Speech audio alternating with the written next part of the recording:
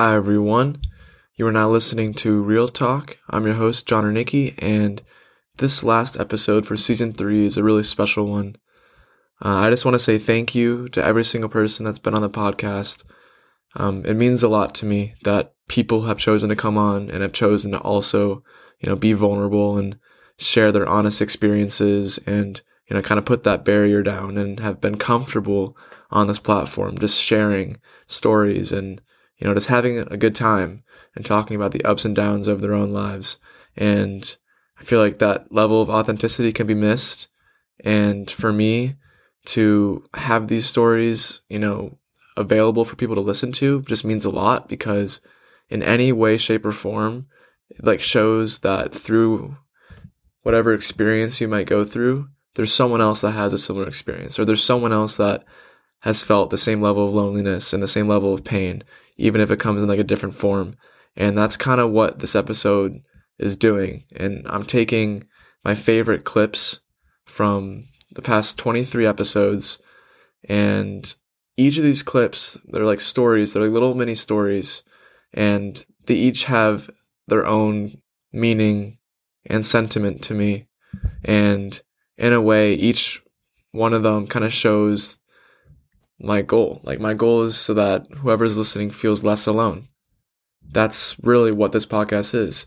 And by having stories, by having people be themselves and, speak about their lives, I feel like that is very, very possible. And so with this last episode, again, I just want to say thank you to everyone that has chosen to, open themselves up and have made those hard decisions to talk and be honest, because it's not easy to do. It's really not easy at all. And so I'm just really, really thankful for everyone that has come on, and I'm thankful for everyone that continues to show support, because, it's also just super nice that people come on and then also listen and show the same level of appreciation every single week. So I just want to say thank you. It's been a really great experience so far. Hopefully I will be back. It's just going to be a break. And without further ado, here's the episode. I hope you enjoy. I wanted to go pro, going into college. I wanted to go pro. I wanted to get into college. I wanted to have a scholarship. I wanted to graduate from college and go into the professional route, for soccer. That's where my mind was at going into college. When college began and I went out for, to play with my team as a freshman, I started to feel empty inside, and I started to feel a lot of pressure. I started to feel a lot of expectations build up, and I would just say a lot of anxiety. So it was tough, because again, there was a lot of tension as a freshman in college, looking at my life for the past 4 years, where I was at in this moment as a freshman on a scholarship on a college soccer team that was very successful. I was at this point where I'm like, this is what I wanted for the past 4 years of my life. This is why I trained every single night. This is why I woke up early in the mornings. This is why I have bled and cried for this game, to be here in this opportunity, in this moment. My family was happy for me. My friends were impressed about me, with where I was at. And I was very prideful. I was very happy about myself and what I had accomplished, but I felt so empty. And I think the pinpoint part of my experience was when I got injured in college. I got a pretty bad ankle injury. I tore a couple ligaments, and the doctor said I couldn't play for a couple months. And when someone tells you that you can't do everything that you knew, everything that you put your trust in, you have to take a step back and look at your life for a minute. And I just realized that that soccer can be taken away so quickly. And, when you get all these achievements, when you're successful in life, the stakes add up, and you have to perform. You have to continue to top your game. You always have to hit the next level. And that's an exhausting thing. It's a constant chase, and you don't really have much time for a break. And that stuff can build up to you, and it got the best of me, but it got the best of me in a beautiful way, where I ended up transferring out of the program I was at And now I'm at a better place, a better program for myself and for what I need in my life. My junior year, failing my classes, applying for colleges, seeing what college I wanted to go to, and being at a critical point in my high school career, which is my junior year, I was like, how am I going to graduate? I started thinking, like, am I ever going to graduate or anything? And then one morning, I wake up, I go to zero period. I gotta wake up super early for that. And I was just out of it. Looking back at it, I was just like a zombie. And then my teacher calls me outside, and she's like, what's wrong? And I was like, and then I said, and I started busting into tears. I told her how my brother got incarcerated, how my parents are not really, like, they're just working all the time. My siblings are all, like, we're all to ourselves because we're all trying to figure, like, our shit out. And it's kind of hard to support others when you're trying to figure it out. So I was just busting into tears. I told her, and then she was like, wow, like, I did not know that. I feel like there was a point where I felt like my teacher just thought like I didn't care about school or anything. And then until I told her, like, yo, like, I'm going through this. It's so hard. So I started busting into tears for like 20 minutes, and I come back inside, and I just feel relief. After I told my teacher all about that, I felt like a whole, like, brick of wall just lifted up my shoulders, and I felt so relief. It was like, I don't even know how to, like, describe it, but it was it was so uplifting that my teacher that asked me and that brought me outside to see what was wrong, because she saw that I was failing all my classes. I wasn't doing good. She just felt like a gut feeling that she had to take me outside. And after that, she reached out to all my teachers, my coach, all my teachers, and they were all super supportive. All my teachers brought me outside. I stayed after class to talk to them, and they were all being super supportive. They brought my grade up to where it was before I started failing my classes. And then they're like, if you ever need to go outside and take a break or talk to a therapist we had at school. I didn't even know we had a therapist until that moment. I was like, yes. Until I reached out. I talked to the therapist too. And it was just so uplifting. I feel like I had such a good support system after that. I reached a sort of breaking point when I realized that I was losing myself in trying to be a teacher. And I do think that part of it was jumping into teaching so quickly after doing my teacher training when I still was in a very, like, raw and vulnerable state.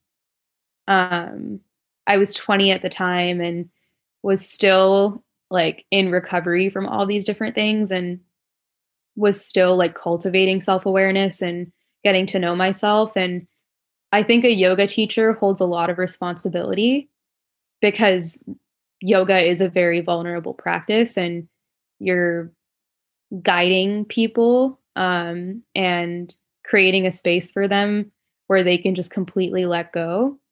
And there were so many times also where I would teach a class and someone would come to me afterwards and pour their hearts out to me. And it was a beautiful thing, but I also just don't feel like I was ready to be a teacher. Like, I have so much that I still need to learn and so much that I still need to work through. And no teacher is ever going to be perfect. Like, any sort of teacher, whether you're an academic teacher or a spiritual guide or whatever, a fitness instructor, like a college professor, human beings are inherently flawed. But I also just feel like there's a lot of other stuff that I want to do before I identify as just a yoga teacher. So I remember I was doing flutter kicks, and it was like the middle of the night. It was like maybe, I think it was like really cold out. We had a red flag out. So it was like 40, 42, it was like 39, something like that. It was pretty cold out. Yeah. And it was like kind of drizzling too. So it was like low, like little drizzle, rain, and it's cold out and it's all hitting my face. And I'm holding my legs out and I'm just like sat there like doing flutter kicks. And well, yeah, I mean, flutter kicks aren't the hardest thing in the world for me because, you know, I did that for training and all that. Yeah. You're wearing 3-pound boots on the bottom of your feet, you know, so you're doing flutter kicks with weights on the bottom of your feet because your boots are pretty heavy. And I just remember holding it, and like he made us hold it for a pretty long time that time. I remember kids were dropping and like grunting and like, kids were like crying and shit. And I remember holding it out, and I was just like super stone cold face. I was like, just holding it. And I looked up at the sky and I looked up like at the stars. And I was like, dude, fuck this. I was like, I'm done. And I started looking around at all the other kids, and I was looking around and they were all dropping their feet. And I was like, dude, what if I just didn't do this? What if I just like stopped? And I just got up and like got discharged. And I was like, dude, I could be home for like Thanksgiving. Because I miss Thanksgiving with my family, unfortunately, because I was in boot camp throughout November. And I was just like, I'll make it for November. I'll make it to Thanksgiving. I'll be with my family and like I'll be at home and I could just get like a normal job. But that's the thing, man. Like you can have like the foresight of what would happen if you were to do that in that moment. And then if you just stick with it, you think about what the future can hold for you if you really just stuck with it and you kept going, you know? Yeah. And I think that was a lot of what I had through boot camp was if I get through this, and if I get through this, and if I get through this evolution and I get through this test and I pass this test and I do well at the galley, like I'll go into the real Coast Guard and I'll be stellar. Like I'll be chilling, you know, like I'll know how to get through this. And I told him, I was like, yeah, I'm thinking about it. I just don't think I made the right decision picking Concordia as my school. And then he calls me, right? He wants to talk to me. Here comes the part where, you know, they tell you you're dumb. You know, they tell you you're stupid for wanting to drop out, leave the school. Like you're not going to be anything in life. And it hurt, you know, like 1 second there's a coach that's, you know, caring for you, looking out for you, believes in what you're able to do. And the second you want to do something for yourself, you know, you're just a sack of shit, really. You know, you don't matter to them. You're kind of just being, you know, constantly punched, you know, by all the words that they're saying. You know, there's words like, you're not going to do anything. You're being stupid. You're not going to make it back to college. You know, all these things just started adding up. And it kind of got to the point where I was like, fuck this, you know? Yeah. Like, if this is truly how you felt, then why am I going to waste my time and stay here? You know, I'm going to actually do this and do what I want to do. So I did. It was kind of just like, and that's kind of like the reason that I did it behind their back. I was like, I knew how they would react. So I didn't receive the quote unquote pricing requirements to get directly into my major. So I had to reapply during the summer and then wait for a response and submit a portfolio. And for the portfolio, I spent like 8 hours a day for like 3 weeks back home, just kind of crafting everything, kind of working on my essays, working on my art, all of that stuff. And then I get an email end of June, basically saying that I wasn't accepted into the graphic design program, which I was really bummed about because like this has been my passion since the 8th grade. And I've just been grinding every single day just for this, right? So I was very disappointed. And so I talked with the graphic design head department chair for what I can do, how I can maybe reapply. And basically, and just to keep it short and sweet, she basically was saying that like maybe you should switch careers like totally. Like you didn't get into graphic design off of just off of your like art. I mean, you didn't get into UW off of just your art skills. Maybe you should look into other classes that you find more interesting. Basically just telling me to just like switch my major completely. So that bummed me out even more because I was like, basically telling me that one class determines my whole future at this school, which I didn't necessarily agree with. And then what makes this whole story funny in retrospect is a few days later, I got a job offer from Yahoo for a content producer and graphic design producer. So it's just funny to me, like going from being rejected at a school for a major to being offered a contract job for over 6 months at a very high level firm. So, yeah. And like the pain comes when you try to fight that, you know, when you're like, oh, I don't like where I am. I'm going to fight it and like try to be somebody else. That's where you get hurt. Oh, that's where you get hurt, you know? shit gets heavy. So it's wherever you are in life right now, congrats. That's where you're supposed to be, you know? Yeah. Just keep doing it. Just keep doing you. Just love yourself. Just enjoy every little moment. Roll with the punches. They're going to suck. Oh my gosh, they're going to suck. But you know what? Life goes on.